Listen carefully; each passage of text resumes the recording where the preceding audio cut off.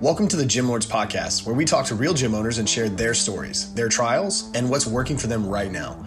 To apply to be a guest on this podcast, click the link in the description. Hope you enjoy and subscribe. Welcome back to another episode of the Gym Lords Podcast, where we talk to gym owners who are in the trenches, doing work, changing lives in their area. I'm your host, Dominic. Today I'm here with my guest, owner of Headstrong Strength and Conditioning in San Antonio, Texas, Mr. Ryan Matthews. How are you today, sir? Hey, Dominic, I'm doing great, man. Thanks for having me on, sir. I really appreciate it.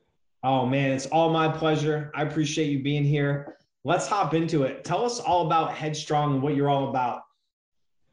Oh, man, that's a heavy question. So, Headstrong, what are we about? Well, I mean, obviously, we're about getting people in shape, man. You know, it's like we have a very dynamic group of people, right?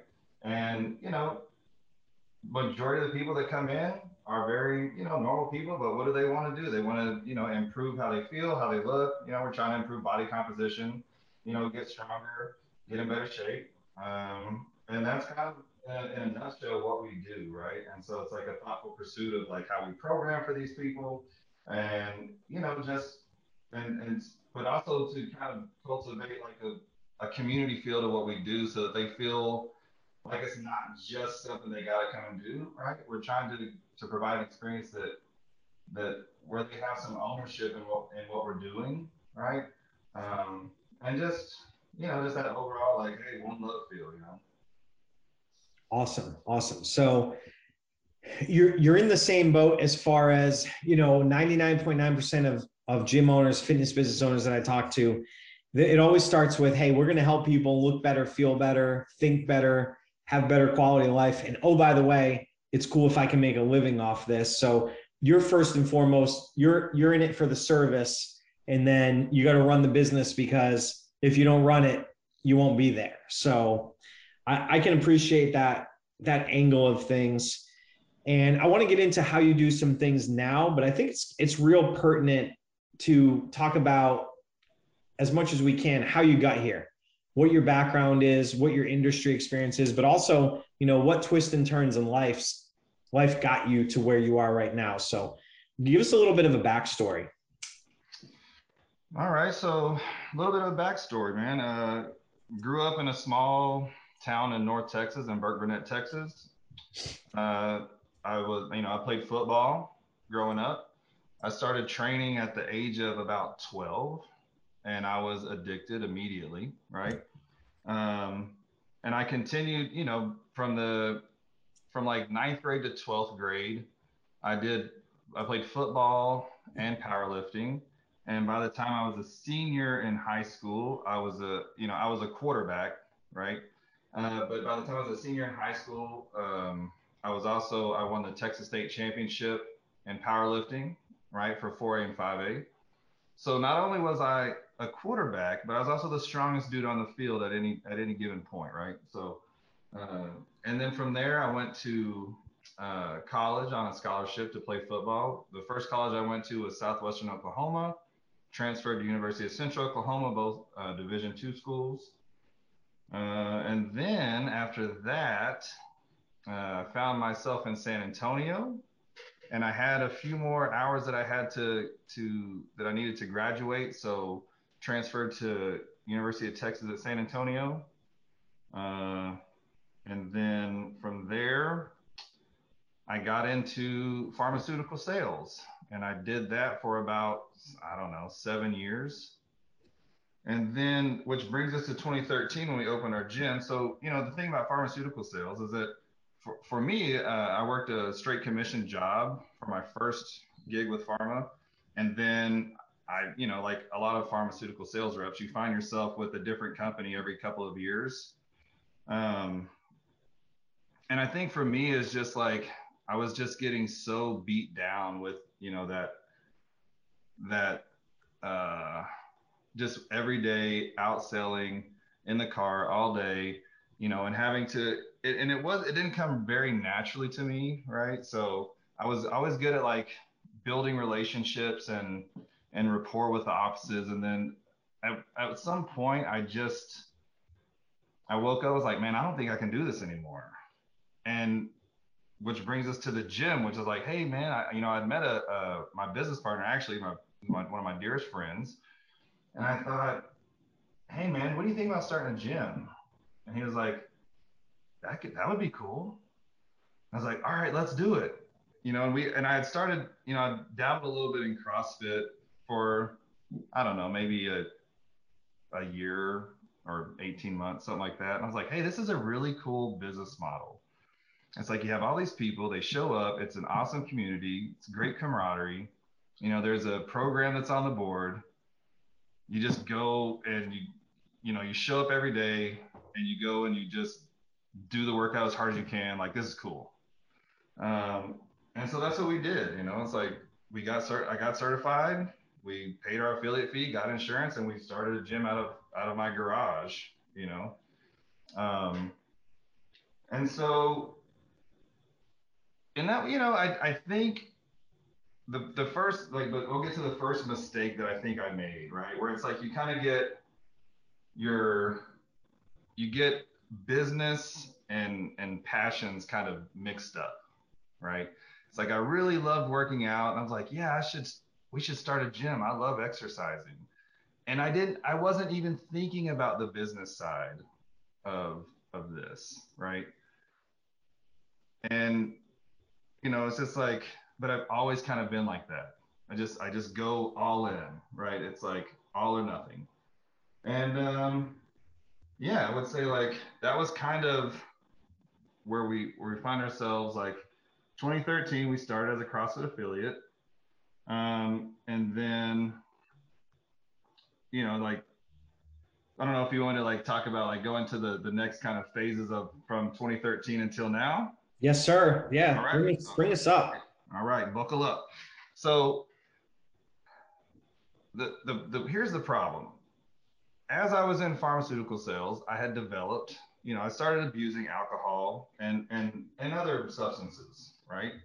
And I thought, well, and the conversations I had with my spouse was like, well, the only reason I drink is because I just hate this job so much, And I, unfortunately, like, that's probably the famous last words of a lot of addicts, unfortunately, because it wasn't about the job at all. So we started the business. We had a lot of late nights, and unfortunately, my drinking habit and my substance abuse only got worse. So we did that. So we were in my garage for about 6 or 7 months, and then the HOA sent us letters that we had to leave the premises or we'd start getting fines. So we're looking at business, at the commercial spots. They're super expensive where we're at. We're on this like last little piece of country road left in San Antonio. And we find this old house on like 4 acres of land. We're like, hey man, like this would be an awesome spot to have a building. So, we took a look at it, like, yeah, we think we can make this work. Bought the property, and then we moved all of the equipment from my garage to the current garage to the property that we had bought. And then, so we just ran out like that. And I kind of, I think my mentality around was like kind of almost like a field of dreams mentality. We're like, hey, if you build it, they will come. It's like, okay, we opened up. I really didn't have a plan for marketing. I didn't have a plan of like, how are we going to actually get people in this place? And it's like, it's kind of scary. Like, it's a dark road. They're driving up to a house that has this long driveway up to the house. It's like, I really wasn't thinking about stuff like that. It was just like, hey man, we have a gym, like come work out here. So, as far as like, that piece of it, there wasn't a whole lot of thought behind like the business side of it. It was still just like, yeah, dude, I own a gym. That's awesome. Like, I want to help people. Cool. And then I would say like between 2014 and 2018, it was kind of just downhill from there, man. Like, I was a pretty poor leader, right? I wasn't, I had a couple of people helping coaching. I wasn't, as far as being an effective leader and having, you know, the leadership qualities that you hope to possess as a business owner, like it just wasn't happening for me because I probably spent the next 4 years or almost 5 years just, uh, you know, drunk all day, every day, you know, and I was coaching classes and drinking at the same time. And unfortunately, it's like that hurt our business a lot, you know. And you know that a lot of the even like our kind of the uh, what do you call it? What we were known for is like, yeah, Ryan Matthews, like, yeah, he knows a lot, like he's a smart coach, but man, he's always drinking, right? And honestly, it's like, unfortunately, during this time, like I didn't realize like the damage that I was causing between, you know, even my relationship with my wife and then my relationship with my business partner, you know, and like they had approached me to like, hey man, like what's going on? Like we need to slow this down. Like, what are you doing? And I really didn't have an answer. And I, like most addicts probably do, just would kind of gaslight the situation and, you know, tell them that they were crazy for thinking I had a problem. Um, and you know, but at a certain point, I think I realized like, you know, there was quite a few things that happened in those years, and then I just got to a point where like I got sick and tired of being sick and tired, man. And so in November of 2018, um, I went to a rehab facility for 30 days, and you know, it's like a lot of times I think it's, you know, the hardest part of that. The easy part was, you know, going. The hardest part was coming back because you're put back into the, you know, when you're in a rehabilitation center, it's like you kind of develop this like safety bubble, right? It's a very safe place to be. And I think the scariest part for me, or the hardest part too, was actually coming back home, and being put back into an environment that, you know, was a reminder of all the damage I had caused. And so it's like it's just crazy to me to think like, you know, here I am, this business owner, and then like, you know, I'm leaving for 30 days. We're having to like my business partner and my wife are having to make all these adjustments to schedules and figure out how to keep the gym running while I'm gone. Man, it was a rough time for us. And so it's like I think even then it's like, you know, you get back and you're like, okay, I feel like we can do this better. Like, and I want to do this better. And so, and then you know, fast forward to 2019 and it's kind of like, well, then COVID hits. And then, you know, we have to close the gym for a couple months. And, you know, these are just things that happen, but it's one of those deals where you're looking at this and you're like, well, maybe like, you know, this is for a reason. Maybe I need some extra time to kind of figure things out and put things in perspective. So, you know, it's just, it really has been quite an interesting ride for us. And so, like, to lead us up to today, I would say, like, honestly, as far as the business side of things for our gym, unfortunately, it's like I've only really been plugged, you know, we've been open since 2013, and I only really just got plugged in the last year and a half with, like, oh, you know what? This is a business. Like, wouldn't it be great, like, if it was actually successful and we could actually make money off of this versus hiding behind this, like, oh, I just want to help people out. It's like, well, yeah, I do want to help people out, but like, it would be awesome to also like to be able to help my family out because I'm, you know, running a business effectively and actually making some money from doing it. So, and that kind of brings us to, you know, and along the way, you know, it's like I got my, in January 2020, we dropped our CrossFit affiliate. So I had been studying for my CSCX exam. And so in January, as soon as I passed my certified strength conditioning specialist exam, we dropped our affiliation with CrossFit. So now we're Headstrong Strength and Conditioning. And that's how we've been operating since January of 2020. So that's kind of where we're at today, man.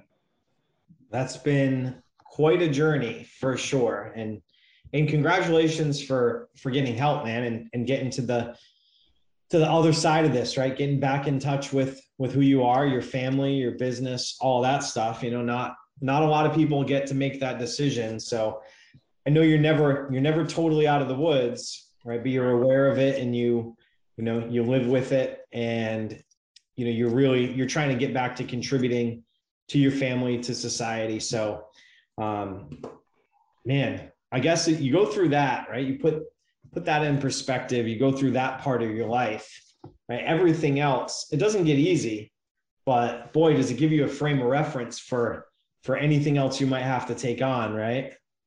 Yeah. I mean, I think at this point in my life, it's just kind of like, well, at least I'm not, blacked up on the living room floor with my kids crawling on me, right? And so it's just like, it is. It's like, oh, well, there's this idea, like I remember just, and the part of the process of the healing process is like dealing with, traumas and learning to like, hey, it's okay, like to sit with your emotions, and it's okay to feel these things. I'm like, oh, okay. And it's like, now I'm at the point where it's like, I can't imagine not, like, I love the experience of being able to feel, whether it be positive or negative. I love the component of like, these are my feelings, and I love that I'm aware of them. You know what I mean? It really is something special for me. So Yeah, absolutely, man. So I appreciate you coming on and sharing that, and giving us an idea of how you got to where you are. So, let's go to the bright side of things, right? Where you are now, you have a facility, you're training quite a few people. Definitely have room for more, and that's something that I'm sure you're working on. It's a unique facility, unique setup. So let's first, if you could describe to us what the building layout is that you're in, because it's very unique, and a lot of people think they have challenges with their building, but give us an idea of what kind of building you're in, and how you're making that work down there in Texas. yeah, so our building it's about a 3,500 square foot layout, right? We poured a big slab, and then we built basically like this pavilion style top over it. And so the cool thing about it is that it's nice and open. We have two walls. We have half of a side that's like half a wall, then it's open, the other halfway down. The front of it's totally open. And then we have the other side that's closed off, but it's closed off because there is a shipping crate that also sits on kind of an extended piece of concrete. That's where we put all of our equipment in there. So and it's still on the property, and it is right. So it's like as soon as you walk out of the garage of the house that the property's on, the gym is right there. So it's kind of like this. It's really close in proximity, and yeah, I mean, like, so the cool thing about it is that it's open and there's lots of trees, and it's a really pretty area in San Antonio where we're at, right? The challenges to that is that it's also San Antonio, and in the summertime it's 110 degrees, and it's ridiculously hot in the gym. And even with fans, I mean, the fans help a little bit, but it's hot, man. And then, in the wintertime, it's at the 5 a.m. classes, it can be in the upper 20s or lower 30s, and it's like when you're picking up metal bars and the bar is 30 degrees, it's like, you know, I get it. It's tough, and but it's one of those things that's just like, but something really like the most probably critical piece to that is that, you know, what not having a climate controlled building does to the equipment that you buy, right? So it's like with a lot of the pieces of equipment that we have, especially the bars. I mean, now, so it's now like, what do we buy the Cerakote bars because they're safer from the elements.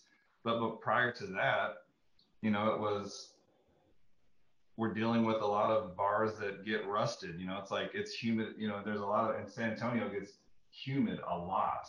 So you can walk out. It's not necessarily that hot outside, but when you go into the gym, like everything is dripping wet. And like that's something that you have to deal with when you don't have that building that's climate controlled. So It's a challenge, man, but it's also like I also enjoy challenges, so it's okay. Yeah, you have to be that type to want to persevere through a lot of different things, right? So you can either let it beat you up or you can fight back. So despite everything, you ended up here, you have this building, you're working with it, you still have a good number of people that are coming to work out with you. So begs the question, how do you get people to raise their hand and say, hey, Ryan, I want to come and train with you. I want to be part of the Headstrong family. Like, what do you do to get people to come out to your little, your slice of land out there and get it in, right? Get stronger, get more fit. Yeah. You know what? So an interesting piece of that is like I've never really been, even though like I was my prior job was sales and marketing. Mm-hmm. Like I just when we started the gym, I was like, oh, I don't need to do that anymore, right? And it's not really a good game plan. So I think more recently, what I've realized is like, I mean, I'm the guy that I don't have Facebook or Instagram on my phone. Like I don't even have an account. That's just who I am. So what I've done is I have other people that do that. So like my wife, she makes posts on Facebook and Instagram, and then we have one of our coaches that does that as well. And like they're really good at putting like little like promo videos together and sharing that through our social media outlet. Um, I think really the only piece that I play in the marketing is like I will like I filter emails, so like the contact requests that we get, and I'll just make sure to follow up with the people and have those conversations with people who are looking to like try the gym out and like, hey, heard you guys were pretty cool. I was thinking about coming to a trial class. Like, oh, okay. So, the hard thing about that is I was like trying to figure out like, okay, like who is this person that I'm talking to? Like, what are their goals? And trying to figure out like what kind of presentation are they expecting from me, when I get on the phone with them to get them in. And so it's just like trying to like fine tune those little things of like, because every person's different, so you can't like just be like, oh yeah, we're gonna get you stronger, we're gonna do this. Like, it's trying to figure out like, well, what are you looking to do? Like, what are your goals, and what's starting you on this journey, this fitness journey. So it's just been outside of that, man, it's like that's kind of like I said, like the last only being plugged in the last year and a half or so. It's like, hey, I'm now. I used to not ask for any advice, and now I'm constantly reaching out, like, hey, like, what are your ideas? What do you think we should do? Like, we need to get more people in here. Like, I'm open to ideas. Please tell me. That kind of stuff. Yeah. Hey man, you're learning, right? You're taking responsibility, you're taking charge of it, you're figuring out what you don't know and trying to learn it. So let's go into, people are in your facility, right? You have some staff, you have some coaches that work with you. What's your philosophy as far as hiring? What type of people do you hire from people that are your members already? Do you go from outside? How do you decide who's going to be training people with you alongside you in your facility? Yeah, so I think in the past, the mistake I made was like hiring coaches that were your buddies, right? And unfortunately, it's like it's hard to create boundaries uh, when you bring them on as a coach if those boundaries were not present before. And so I think at least that was a challenge for me, And so the two coaches that we have currently, one coach just stopped by and was looking for a job. And so I was like, okay, so it's like you just talk to him, you get to know him. For me, it was like, okay, like tell me, what do you know? What kind of principles do you follow? Like what books do you read? Who are your mentors? And so it's like I'm not necessarily looking for somebody who thinks just like me, but I am looking for somebody who at least we're kind of in the same with the same idea of, what kind of approach do we want to take with training, and how do we want to modify something for somebody. So it's like looking for just those little niche things where it's like, hey, if I'm not here, can I trust you to do the right things with this person, or are you going to put them in a position to get hurt, right? Because I think that's kind of what turns people away is like, oh, well, CrossFit, you can get hurt. There's a lot of injuries in CrossFit.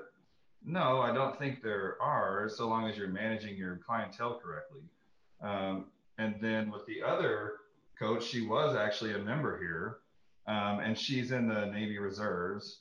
And she is this person that she was helping us out so much, and she has great energy.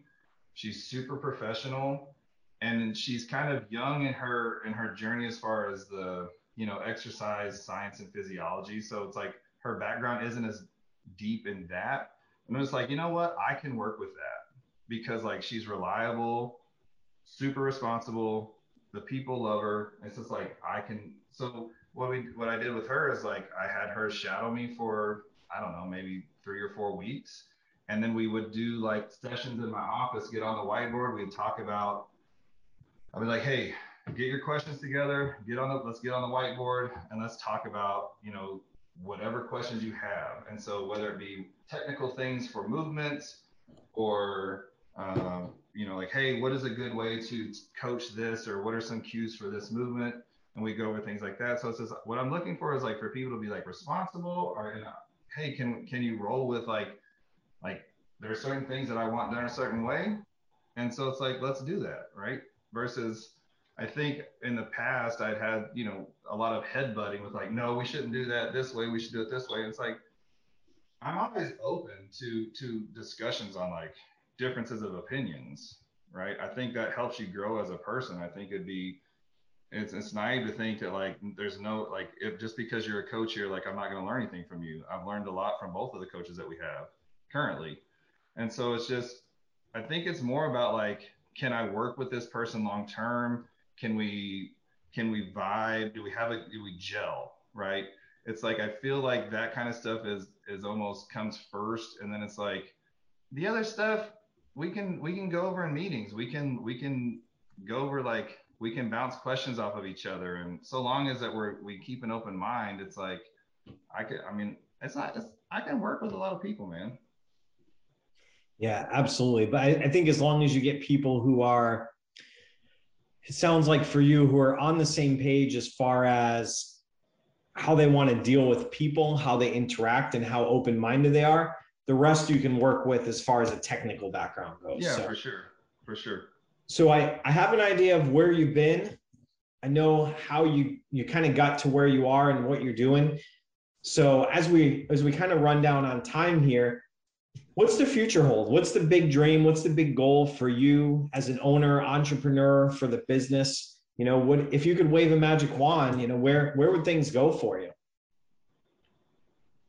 Yeah, so I think I'm currently in school. I'm in a program, a physical therapist assistant program, and I think short term is like I want to finish the program. Next semester is my last semester. Take my board exam, and then I'll be a certified PTA.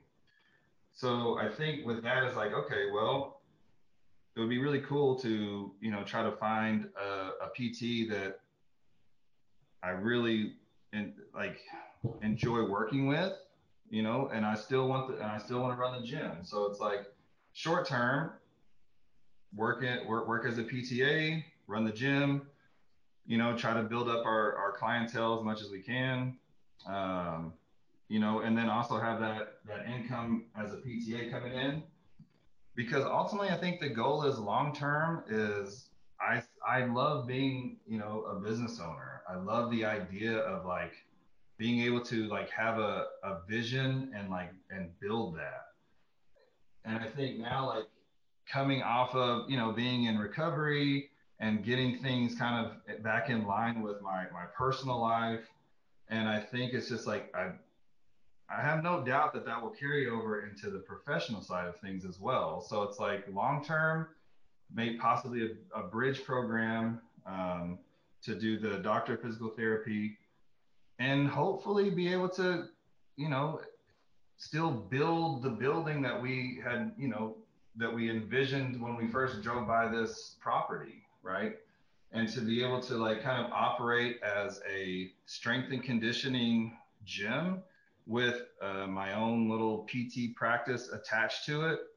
And, I think to me, it's like if I would love to see that come to fruition. So it's kind of like, all right, so what needs to be, you know, what kind of things need to be in place for that to happen? And that's kind of where my mind is at right now. It's a lot going on. It's a lot on your plate, but you're giving yourself a reasonable timeline and giving yourself the flexibility to know that you're going to learn, and you're going to try to make your best decisions, right? And if they're not, you just push through it anyway and figure out what the next thing is you need to do, right? Yeah, and I think the beauty of you know how I see things now is that, like, just being more in tune with the little voice in my head, which I typically would just say is my wife's voice, you know, to kind of help give me some. She has great guidance and helps give me some, you know, great clarity around like ideas that I have. I'm like, hey, I think this is a really profound thought. What do you think? And it's kind of like, it needs a little work. I'm like, okay, you know, I can deal with that. So, you know, I think it's obviously it's like, I don't want to be the kind of person where it's like, you know, the ship's going down, like, no, damn it, we can still get this thing afloat. It's like, but I also don't want to, you know, abandon ship too soon either. Yeah. Understandable, man. I mean, you've stayed the course this long, and it sounds like you're going to figure out a way to make it work until they drag you out of there anyway. Right. Yeah. That's a good way to say it. Absolutely. Well, we are just about out of time, Ryan. And I know you said you don't maintain a social media presence, but the gym does. You have a website, you have Facebook, Instagram. Where can people find you? So our website address is www.headstrongsc.com. And then honestly, man, I don't even know what the Facebook and Instagram is. That's all right. Like Headstrong Strength and Conditioning Official, maybe. Yep, they're linked on the website, but I don't want to steal your thunder. The Instagram is Headstrong Strength and Conditioning, right? And you can go to Headstrong SC on Facebook. We'll have it all in the show notes anyway. Ryan, I thank you very much for your time. I appreciate you being here today, sir. Dominic, it's been a pleasure, man. Thanks so much. Thank you. Thank you so much. And to everybody out there listening, we appreciate your time. We thank you for spending part of your day with us. Non-traditional episode today, but I hope some of you out there found value. I know there's a lot of people that have had personal struggles, some of my closest friends and people in the business that I know. And a lot of times fitness is a great substitute for other things, as long as you can do it in a healthy way. So we hope you tune in for the next episode. Click the subscribe button. We'll notify you when it drops. If you want to be on the show, there is a link in the description. It'll bring you to a form. Fill it out. Someone from the team will get in touch with you as soon as possible. To everyone out there in Gym Lords Nation, keep working hard. Keep changing lives, including your own. Keep kicking ass. Gym Lords out. Thank you for listening to this interview, but don't go anywhere. We still have 2 more incredible interviews coming right up inside this episode. But if you're a gym owner that's looking to get more clients, keep them longer, and make more money, head to the link in the description of this podcast and schedule a free leave your credit card at home consultation with one of our business consultants. You see, here at Gym Launch, we've helped over 4,000 gym owners across the world increase their sales, take home more money, and build the business of their dreams. And it simply starts with a phone call. Click on the link in the description of this podcast to schedule your call today. Now, let's head into the next interview. Welcome back to another episode of the Gym Lords podcast, where we talk to real gym owners who are in the trenches and learn more about their business and business knowledge as a whole. I'm your host, Ryan Carson, and today we're here with Zia. Zia, how's it going today? Good. How are you? I'm good. Thank you for being on the show. Thank you for having me. Absolutely. So let's kind of get right into it here. So what is the name of your facility and where are you guys located? CrossFit Counterculture, and we are in Encinitas, California, which is right outside of San Diego. Okay, awesome. And how long have you been in business? 12 years. 12 years. Awesome.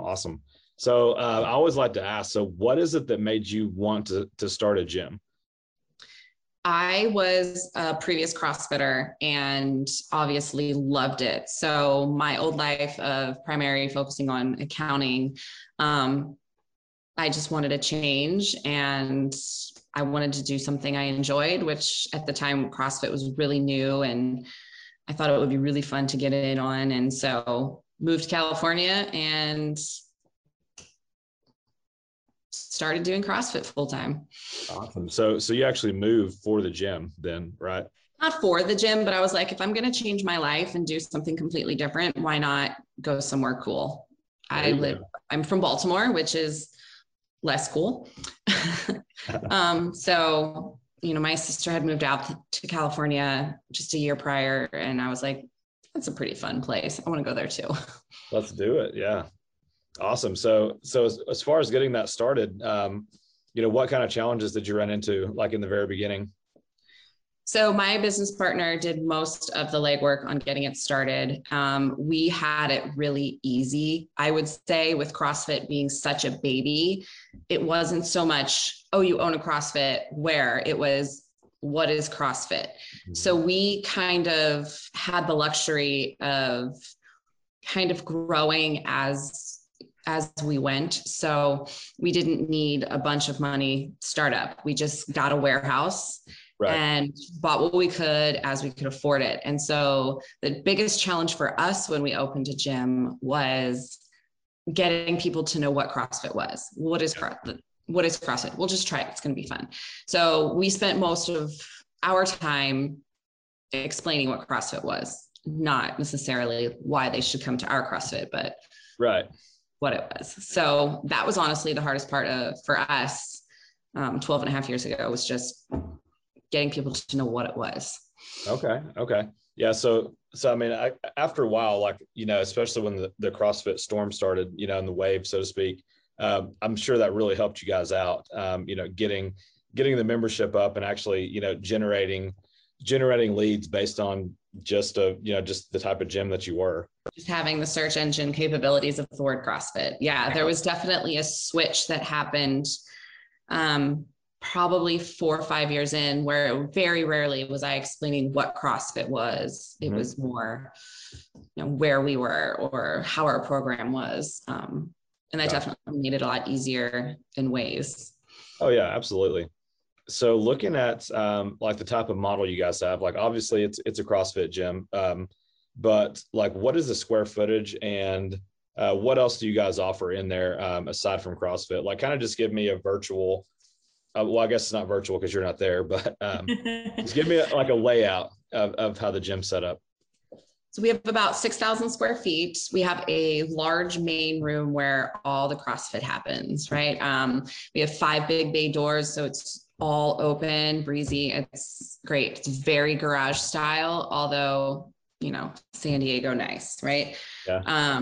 We have a secondary room that's about 2,000 square feet that we have decked out for overflow for large classes or open gym. We offer open gym 24 hours a day. So if there's a class going on, that's where people would go in. We use that smaller room for other classes.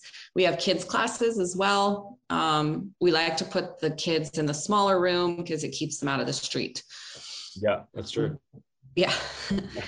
We have a master's class as well. We usually do the master's class in there because it's smaller, less intimidating. We also have a weightlifting class, and seasonally we will do yoga classes. Because our gym is so open, it does get a little chilly in the winter. So we suspend yoga in the winter because it's too cold. Okay. Gotcha. Makes sense. We do have we have a front room where we have a 300 square foot childcare facility that we do have a supervised childcare, not when COVID's going on. We have a locker room. We have a shower with full towel service as well.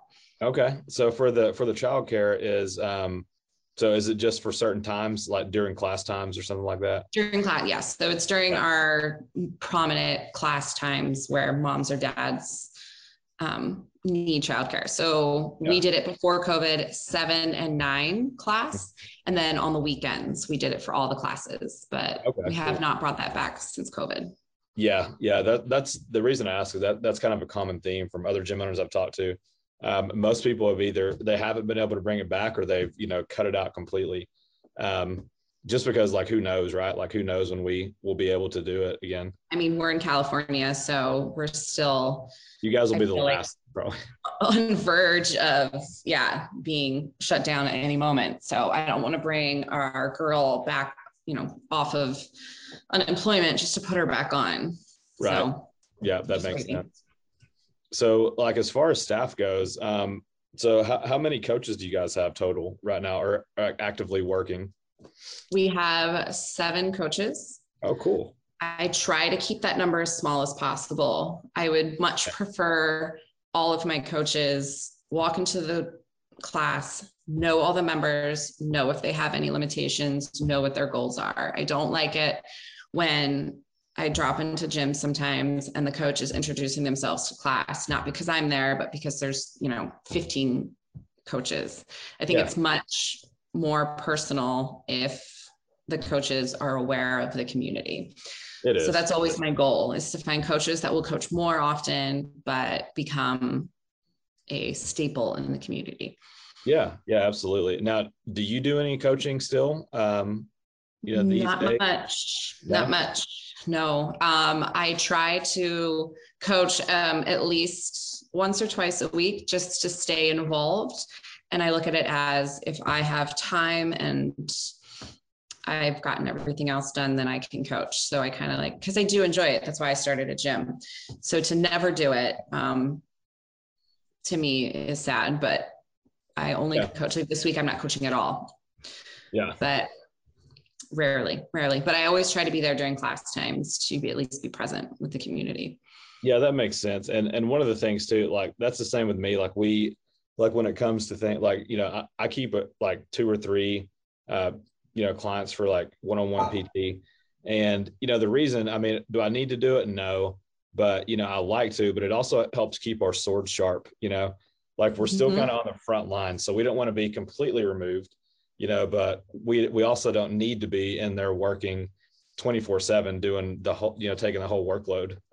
Yeah. Yeah. Now, do you guys do like one-on-one PT or small group, anything like that? We do have one-on-one training, not as much, I think, as some other gyms my size, but we do have one coach that exclusively does personal training, and then a couple of coaches that have a few clients of their own. That is one area that I could probably ramp up a little bit more. Yeah.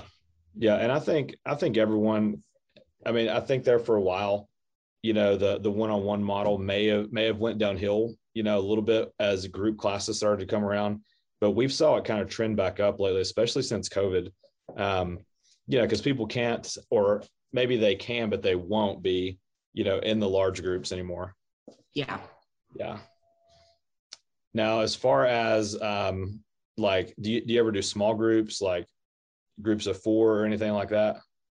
We do have a few groups, small groups or like work groups that come in together.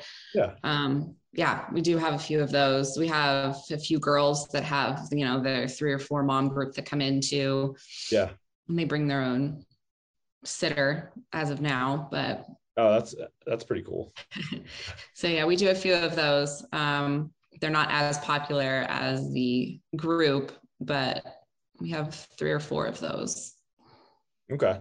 Now, as far as like the population, like demographic of your members, is it mostly general population, or, I'm sure you guys have some athletes in there as well, right? We are in a town called Encinitas, which is Rancho Santa Fe is also part of Encinitas. And I live in a extremely wealthy zip code. Okay. That does not mean that I am wealthy. I am a gym owner. But the amount of wealth that is in this town, it's one of the richest zip codes in the country. Bill Gates lives here. A lot of singers, pro athletes, tech gurus live. So my gym is filled with a lot of extremely wealthy people that don't necessarily have like a 9-to-5 job. Okay. Which it works well for me as a gym because I can charge what I need to charge for the rent we have to pay. And I know they're good for a bag of protein and any supplement or anything that I sell. But they all had money is usually not an option for them, which makes getting in new clients a little different than I would say the average gym, offering specials or deals or bargaining with sales is not something that would work for my demographic. My demographic is very young, surfer, hip, but oddly has a lot of money. And then, we have a big kid community as well. And they kind of are the same way, oddly enough. Like one of them's dropped off with their driver. I've never actually met their parents. Interesting. It's an interesting demographic that I have. It really is. So basically, you're saying if someone saw like a big sale or something like that, that may kind of turn some of them away. Basically. Yeah, it's not going to interest. They want to know what we can do for them. They don't want to know how they can save money doing it. Yeah, that makes complete sense. And that's interesting because most people are not in that predicament that you're in, right? Like most people, it's like people can't afford it. Like I'm afraid to charge, but you're like, I just need more of these people, I just need to have more of these people and find more of these people. Yeah, I rarely have to have the pricing conversation with them. My brother-in-law started a gym and then was deployed, and I took it over for a year. And it's a couple towns over, and I learned very much the pricing conversations, and I can't really afford it. Can I clean your gym in exchange for a membership? Yeah. And I was like, this is a totally different beast. I have to totally like rearrange how I'm going about things. And I did get a taste of it for that year, and it was doable, but just totally different than how I go about it as being in the zip code that I'm in. For sure. You're like, shit, I'll just go back to my gym and sell like high ticket, right? Well, yeah, but it is harder to get their attention in some other ways. So there's pros and cons to it. It's not like, oh, I'm in a rich zip code, so I have no problems getting clients. There's pros and cons to it. It's just different. So it is different. And the biggest thing I think, and what it sounds like you're saying is like, these people really need to see the value, right, of what you have to offer. Like I said, what's in it for me? Exactly. Yeah. And it's continuous. It never ends. And which is fine, because I do believe that we have a great product. It's why we've been open for 12 years. And I think that we do an excellent job showing them what their value is, but it's definitely not, all right, they're here, I'm good. Yeah, exactly. We do have to offer them some more amenities. Like we have full house service. We have a lot of, extra things that, normal CrossFit gym wouldn't necessarily need to do. Yeah. Fresh cut flowers in the lobby, things that just make up for the fact that it's a garage gym when it comes down to it. There you go. Yeah. Flowers and towels, that goes a long way, right? Like it really does. It does. Yeah. So what are you guys doing to try to get those people in? Are you doing like ads or things like that, like on Facebook or Google? Yeah, Facebook and Instagrams are big ad. We have an older member base. 40 and up is like mostly the people that are there. There's no colleges around us. It's very expensive to live in Encinitas. So the younger crowd can't afford to live here. They're not here. So with that, Facebook actually is our bread and butter, not so much Instagram, because it is the older folks. And then a lot of going to events, being at those 5Ks that people like, and kind of word of mouth is huge. We can do referral programs like crazy, which are tricky because saying I will give you $100 if you refer someone doesn't really bother them. So we get creative, and we do a lot of social events, which kind of draws in that missing link, is like a parent of two not getting much adult time coming in and basically getting to socialize and then having events to go to. So our marketing is mostly Facebook, dollar wise. Yeah, that makes sense, because like that's kind of the same thing in my gym too. I do have a younger crowd, and most of them would be like powerlifters and stuff like that, bodybuilders, but they're the type of people that they're going to find my gym anyways, just because it's the only one around that provides what they need. But the older group, that comes in, like, I would say our demographic after that would be like 35 and up. But yeah, so they're not really on Instagram. And if they are, they don't really know how to work it, right? Like they're like, Yeah. I don't know how to get from here to there. Like, I don't know what is the story and stuff like that. So you're right. Facebook is the way to go for our demographic, so to speak. Our 60 and up class literally gets mailers in the mail. Nice. I And love it. that is our biggest for the 60 and up. They actually, if you, I don't know what happens when you turn 60, 65, you start reading every piece of junk mail you received. That's right. You actually check your mail. A switch happens and you're like, oh, okay, insurance, gyms, we have a coupon in here. I mean, what it is, but at some age, you just start reading that stuff. So actual paper mailers go out for 16 up class. I love it. So you nailed it right there then with the mailers. Like at first, were you just like, this isn't going to work or what? You know, our 16 up class is taught by somebody who is 71 and has been CrossFitting for a decade. Really? And I was like, how are we going to start the program? Because starting a new program is the hardest part.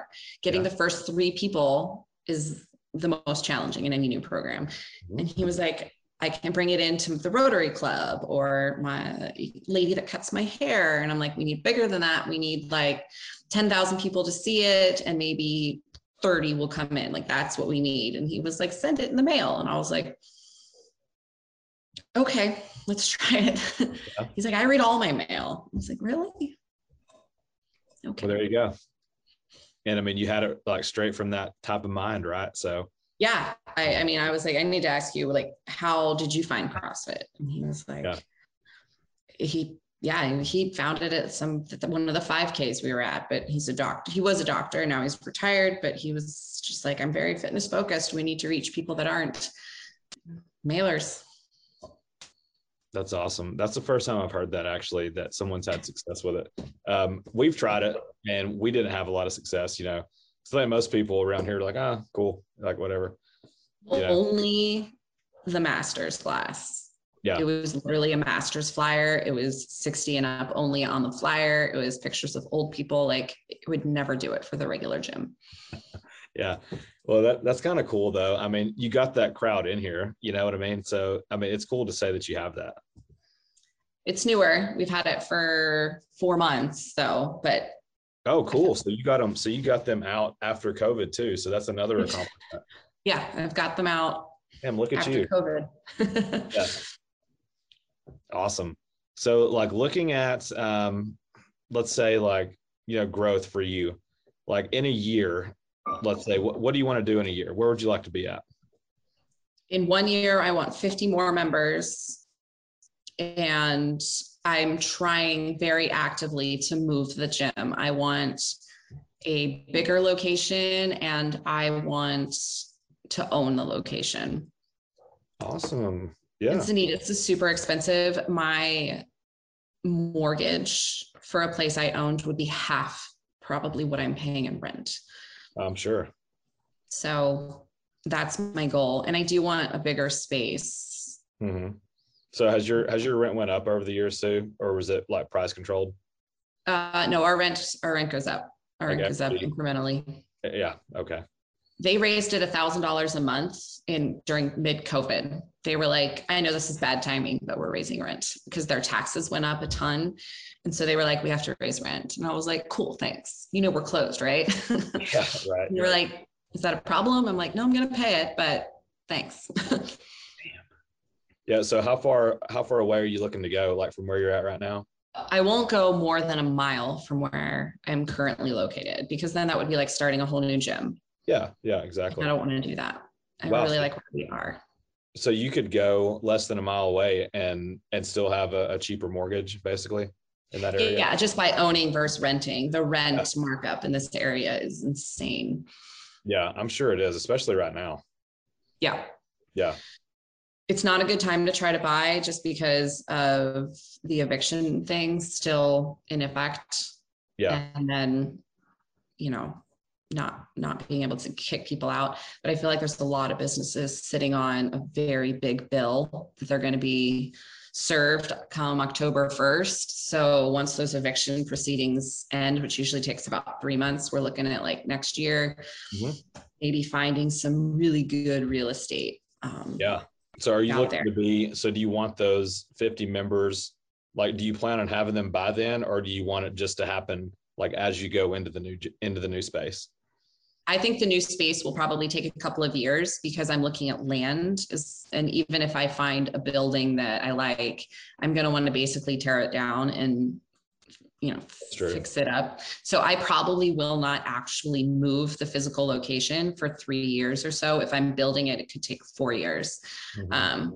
But at least purchasing and making the payment and starting it this coming year is what I'm looking for. So I'll probably get the 50 members way before I actually move the location. Okay. Yeah. Just, the bay doors have been a godsend for me. That's So pretty, yeah. Wherever I move, I will be installing those. You have to have it, right? Like, especially the way that they are with you guys. Yeah. So I want the 50 members by the end of next year.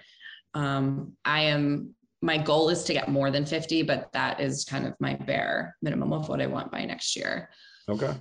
I always seem to get stuck. I know you probably feel this. You have this number that you always hover at, mm-hmm.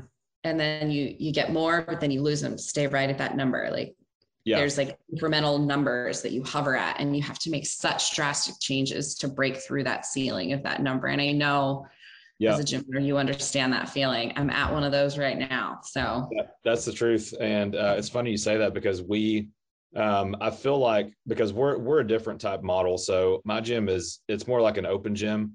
So we're 18,000 square feet, but we have a CrossFit area. We have a group training class area, like all these different rooms. But you're right. Like, I feel like every like number we got to, like 250 members, like we got from 0 to 250 pretty quick. 250 to 500 took another set of skills. 500 to 750 took a different set of skills. And then 750 plus, I was like, this is like next level shit. Like, you've got to change a lot of things. You have to break a lot of things in your business to get you to that next level. So yeah, you're exactly right. What do you think the easiest was, as far as, I mean, I know it's never easy, but what number can you keep as far as members go without really trying? 200. 200. So that's 200. The number.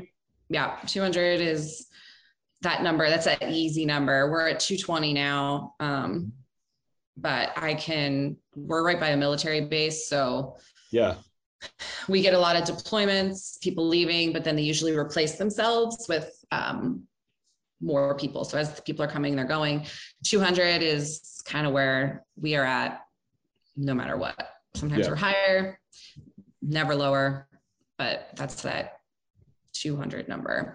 So and I think part of that is because we are so much focused on, we are a CrossFit. I need to do more with the open gym. I need to do more with, personal training, but that open gym, I think, and especially if I had more space for that, we could grow that so much more. For sure. So you feel like you're kind of scrapping, right, for those extra 20 members that you have right now. So it's kind of like, it's a fight to keep it at 220, more or less. Yeah. Yeah. That makes sense. And so as far as the military stuff goes, so people stay and basically they're here like until they get moved or deployed. And then, okay. So it's kind of like, if they never they like the place, like obviously, I mean, you guys have they're just off to North Carolina or Fort Bragg or wherever else they go. Pendleton is our base that we're close to, and it's a big, starter base. And so people come here for 2 to 3 years and then they're off. But I have this really cool thing going where their replacements are informed about us before they go. And we're really the only CrossFit in the area. So. Okay. That's cool. So they already, okay. I like it. I like that. So I'm on the base a lot too. So I have a presence there. Oh, really? Mm-hmm. What do you do over there? The boot camp new recruits. I go in, and part of the Marine Corps' baseline testing to graduate boot camp now is being able to deadlift and clean and jerk at least 105 pounds. And that is the equivalent of buddy carrying a downed soldier or putting infantry on top of a Humvee, things like that. So as they come in, a lot of these kids, they're so small. Yeah. Yeah. They can't do that. So once they get to the point where they're about to be re-enlisted because they can't do that, I usually go to the base and do a session on teaching them how to properly do that. That's awesome. That's awesome. I never knew that was a thing. They just started doing it a few years ago. Okay. So you're like, come here. Like, let's show you how to live. Come on. Yeah. Just don't hurt yourself. But a lot of times it's also teaching their commanders how to do it as well. Because the commanders are older and bigger. They can do it just because they're stronger humans. That makes but they're sense. not necessarily able to teach how to do it properly. So we teach the commanders and the new recruits at the same time. Yeah. So there's no technique, right? It's just, just being a brute basically is what it is. Yeah. Gotcha. But those younger kids, those 18, 19-year-old kids that are like, I don't even have a driver's license. They're like 95 pounds when they start. They need a little bit of finesse to get that bar up, not just pick that up and put it over there. Yeah, a little bit. Well, awesome. Well, Zia, we are running out of time on the podcast. So one thing I always like to ask people, knowing what you know now, if you could go back and talk to yourself when you first started your gym, what advice would you give yourself? I would, if I could go back, I would definitely say, stop coaching sooner. Yeah. Run your business. Do not be in your business. I gave up coaching way too late. Thank you for that. Yeah. I think more people need to hear that. So I'm so glad that you said that. Run your business for profit first, for enjoyment second. This is still a business, and I should have done that a lot sooner. Yeah. Do you have a mic over there? Because if you did, you could just drop it. Yeah. Awesome. All right. Well, thank you so much, Zia, for being on the podcast today. I know that our listeners got value from this. And again, thank you for coming out. It was a good show. Thank you. Yeah, absolutely. And for our listeners out there, if you found value from this podcast, please click the subscribe button. And if you're a gym owner and you want to be featured in the podcast, click the link in the description. Apply to be a guest. Until next time, Gym Lords out. Thank you for listening to the podcast so far. Don't go anywhere. We still have another episode coming right after this word from one of our sponsors. The Gym Lords podcast is sponsored by Prestige Labs. Prestige Labs is the first and only nutritional supplements company built by gym owners for gym owners. Prestige Labs solves the problem that all gyms have experienced: the broken inventory model, low commissions, and even lower quality products. Prestige Labs provides 100% drop shipping, zero inventory, PhD formulated high quality supplements for you and your clients. The goal is simple: cover 100% of your rent while never sacrificing your integrity. To learn more or to become an affiliate of Prestige Labs for free, apply at affiliate.prestigelabs.com. That's affiliate.prestigelabs.com. Double your client results, double your income. You can head to affiliate.prestigelabs.com to become an affiliate for free. Now stick around for the rest of this episode. Use coupon code GYMLORDS on prestigelabs.com for 20% off all future supplement orders. What's up, guys? I'm your host, Scott Brewer, and welcome back to Gym Lords Podcast, where we interview real gym owners who are maybe they're in the trenches. Maybe they're discovering more about their business and really just building their business knowledge as a whole. Today, we have JT Gilmore from Saskatoon, Canada, who is the owner of Thrive Active.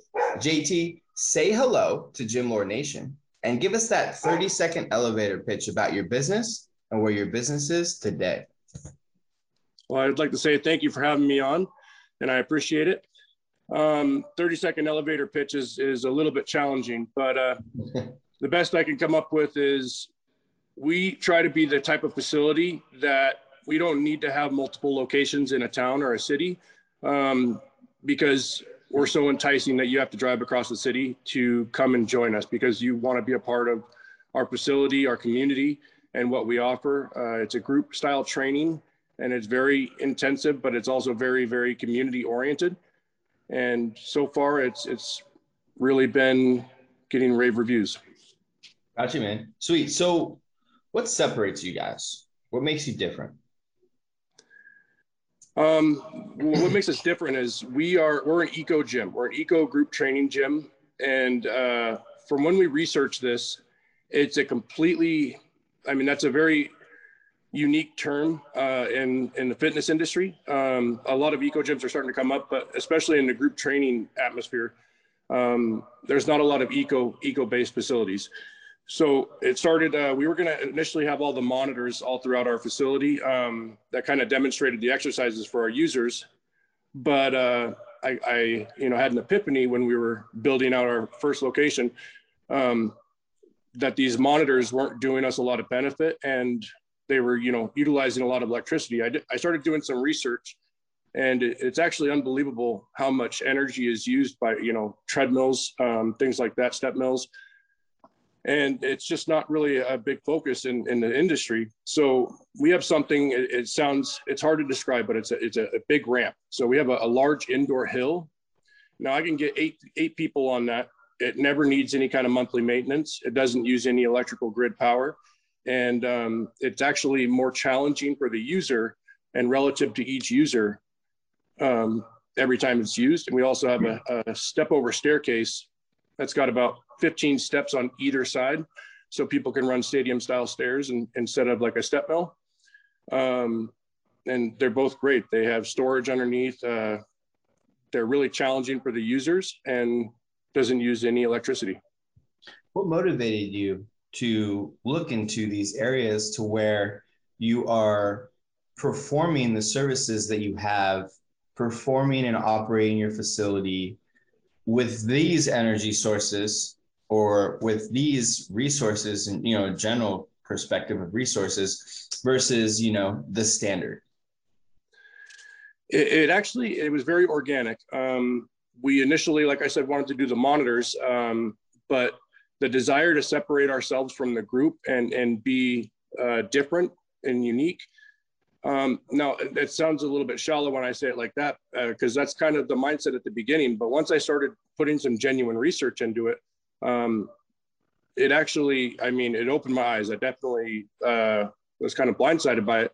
The amount of energy and consumption that goes into each facility is pretty astonishing. Our facility is 91,000 cubic feet, and we utilize about the same energy as a standard US home, about 1,100 kilowatt hours per month.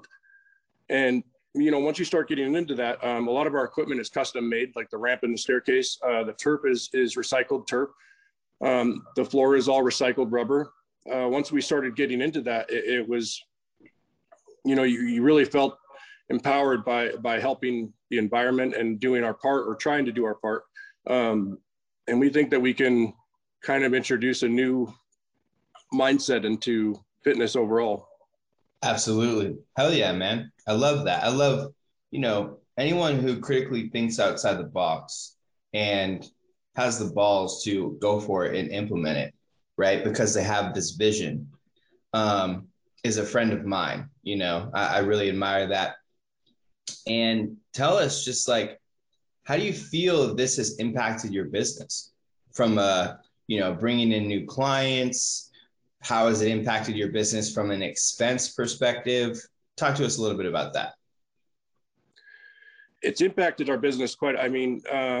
A standard gym, and I say standard, I hope it's not meaning to degrade or talk down on anything. It's just, I'm just using a general term. But a standard gym would probably consume anywhere from $30,000 to $60,000 worth of energy costs and monthly maintenance on their machinery. Whereas with a steel ramp and a steel staircase and turf, there's not a dime that we spend in maintenance and not a dime we spend in electricity. So overall, it's saving us massive amounts of money. And again, it's having a huge impact. We've seen it by the influx of clients that we've had. And now we have a great community that's really supportive. They've been supportive throughout even the pandemic. They've been fantastic. But they've really, really adhered and love the eco aspect of it. They've really attached and been drawn to it. We've actually had to sink very few resources into client acquisition in that sense because of it. The word of mouth has just spread so well. It's really been phenomenal. Gotcha. So people enjoy the fact that you are efficient in the resources that you're utilizing and the energy that you're consuming at your facility. So they're latching on to that, right? They support that.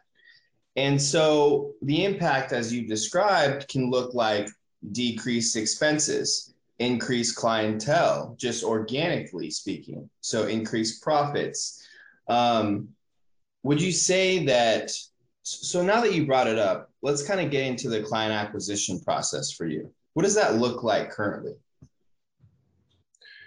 Now, this just happened to be a byproduct of the research that I was doing, but the big spenders in the market now seem to be the millennial population. And according to research, 3 out of every 4 millennials would be more willing to choose a business based off its environmental aspects and where it is environmentally, if it supports the environment or tries to help environmentally, versus one that doesn't.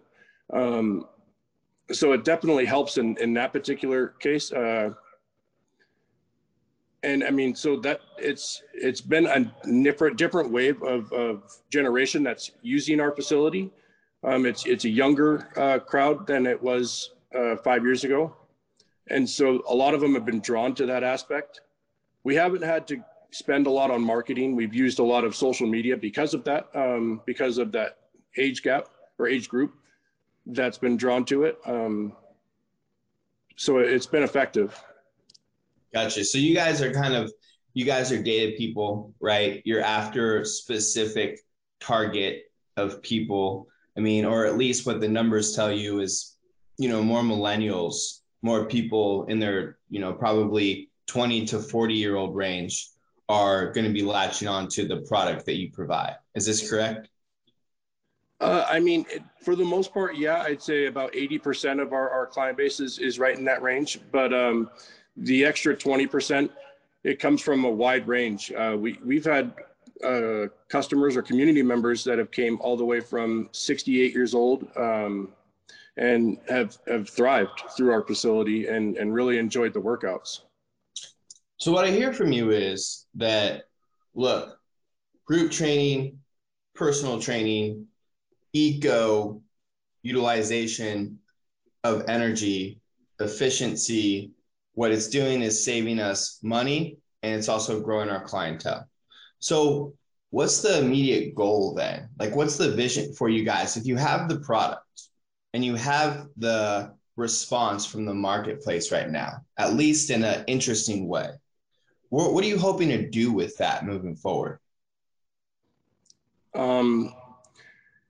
A bit boldly and being upfront, I want to turn this into a franchise. I think it's a franchisable model. I believe that we have the tools and the capacity to be able to do it. Nice. That's why we're opening up our second location, is to see how it responds in a market where we've never had any kind of footprint or nobody really knows about us. And it's a whole new setup. And we're going to introduce it into the market and see how the community responds. And then we like to go from there. What made you feel like you could expand into a second location? What were you doing at your lone location from, say, a sales process perspective, right? You felt like you had a good foundation there. So like what made you take that interest in building a new facility and start doing that? Ambition, desire. It's like I said at the very beginning, we want to have a facility that makes a person want to drive across the city for. I was once asked by a community member, how come you guys don't build another facility on the other side of Winnipeg?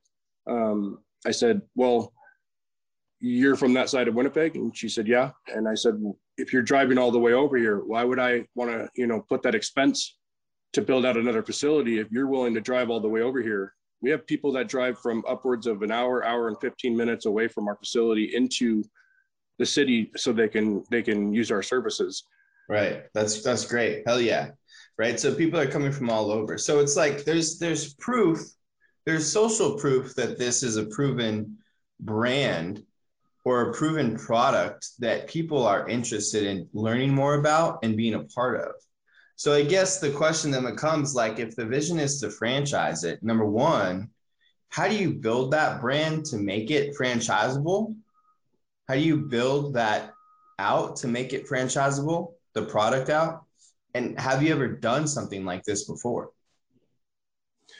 I absolutely have no experience in this, nor does my wife. Like I said, we're just ambitious. And initially, when we started out the company, it was just her and I. We were working 7 days a week. We never stopped working.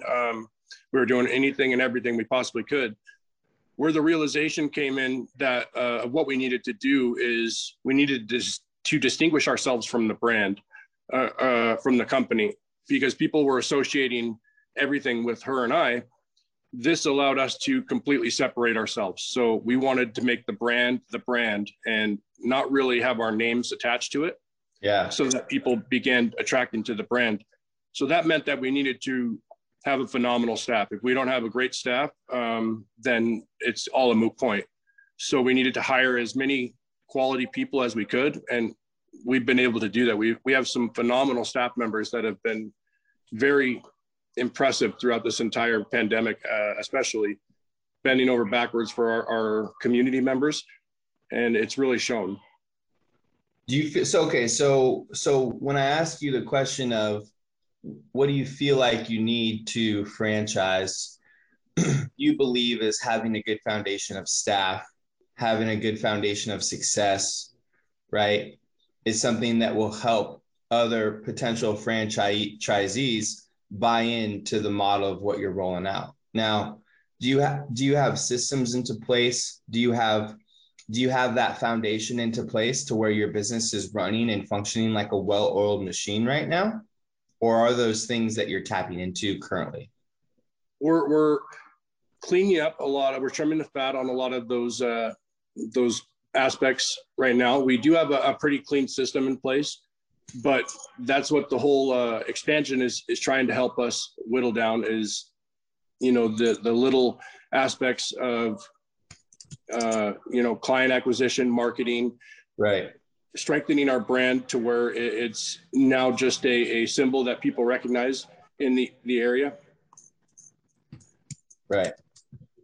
Okay. So what does that look like for you to implement, different marketing strategies or different marketing systems to where, you are getting predictable, not only leads, but also converting those leads into clients, right, on a monthly basis, consistent basis. And then also the same way regarding, your sales process and staff responsibilities and your responsibilities. It's throughout the pandemic, it's been such a challenge.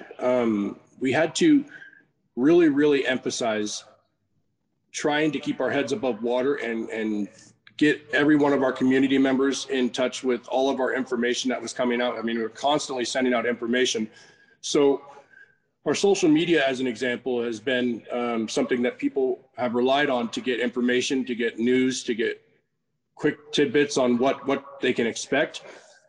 So we've had to transition back from that to get out of the pandemic mode of trying to tread water to actually marketing and client acquisition. And so a lot of it relies on informing the consumer and getting information out. You have to have a reason that people want to attach to your brand and follow or seek information. And so if you're not giving out information, you're not giving out facts or something that makes somebody want to follow you, it's all not really, there's not going to be a lot of desire there that we've noticed, unless you're actually giving something that people want.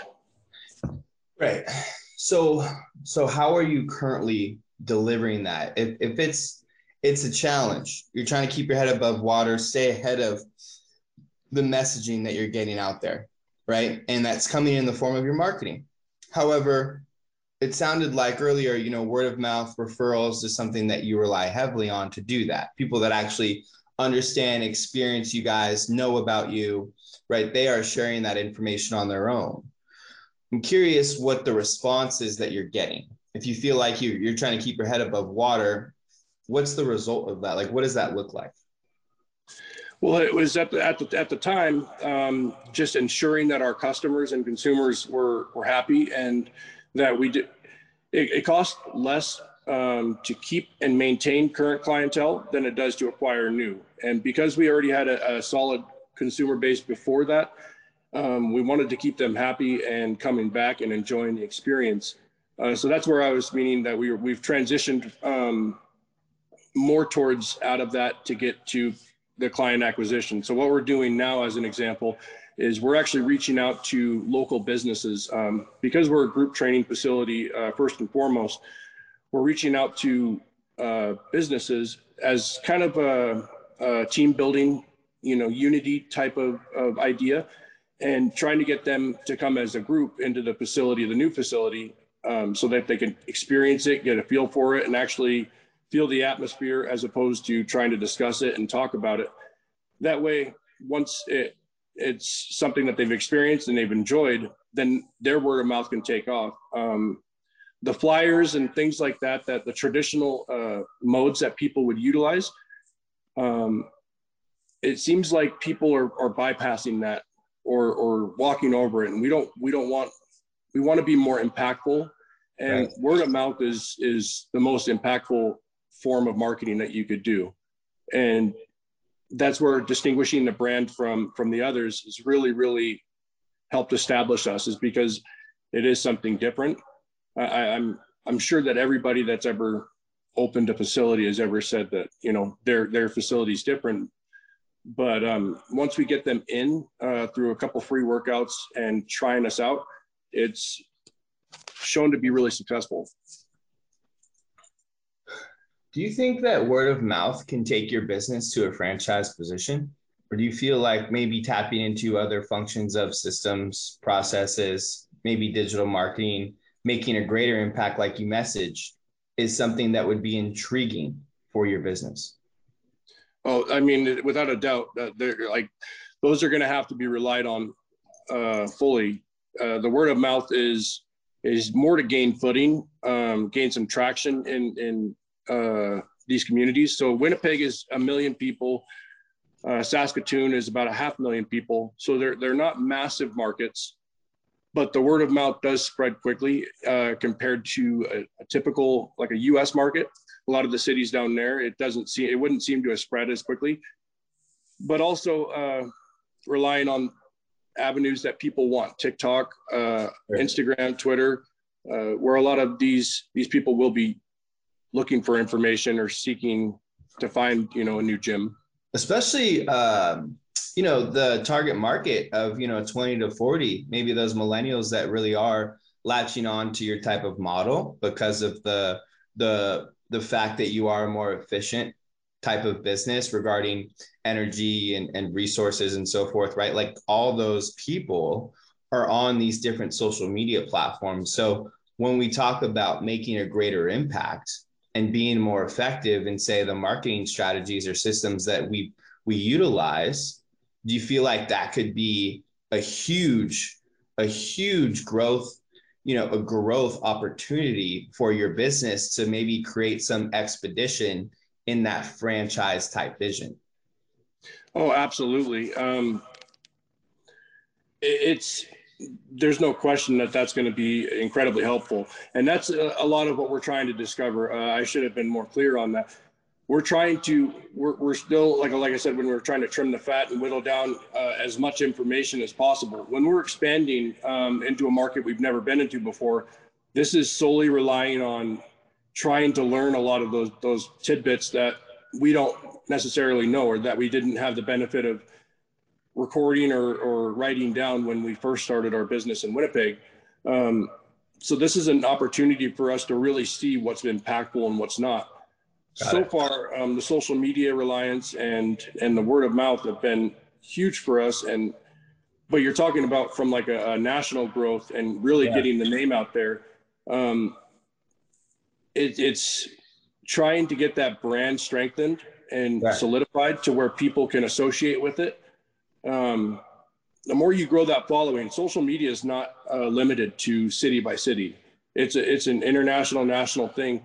So, I mean, my wife, for example, she follows a fitness facility down in Australia, and she knows that brand. She knows the strength of it. She could tell you the name of it. I couldn't, but something like that, that's an impactful thing. People start following when you have information and stuff to provide them, as opposed to a flyer. A flyer is not going to do a lot, or sending out mass emails, excuse me, is a lot of people are bypassing those things, it seems like, or at least from my personal perspective. I try to take it as an objective approach as I possibly can. Sure. With a lot of this, I'm willing to learn, and I'm willing to pivot anytime new information comes to me. I'm not stuck in my ways. Cool. Yeah, I mean, that you got to be, right, as a business owner. I mean, if we're stuck in our ways, if we want, yes, people around us to agree with us on what our vision is and how we feel like we're best going to approach the growth of the business, that sometimes that's where we die, right? Sometimes we need people that are feeding us information or holding us accountable or challenging us and so forth. So, I mean, do you agree with that? Oh, without a doubt. I was a lot more hard-headed as I was younger, but now I'm definitely a lot more willing and open to criticisms and information. I can't, the man who thinks that they know everything learns nothing. Yeah. And the man who talks is only regurgitating what he already knows. The man who is listening is learning something. It's very true. My friend, to kind of wrap up the show here, tell us a little bit about, you're currently seeking information, and you're an individual who is not married to any piece of information. You pursue information and act in ways of trying to be as objective as possible, right? And this is the business person that you've developed into. As mentioned before, you weren't always like this. And so I'm curious, with that approach and the dire desire to learn and educate yourself on things you can utilize for the business, right? Growth opportunities. Where are you going, and where would you suggest someone would go to gather information that would be useful, valuable, effective, to educate themselves? Very simply and bluntly, outside of their comfort zone.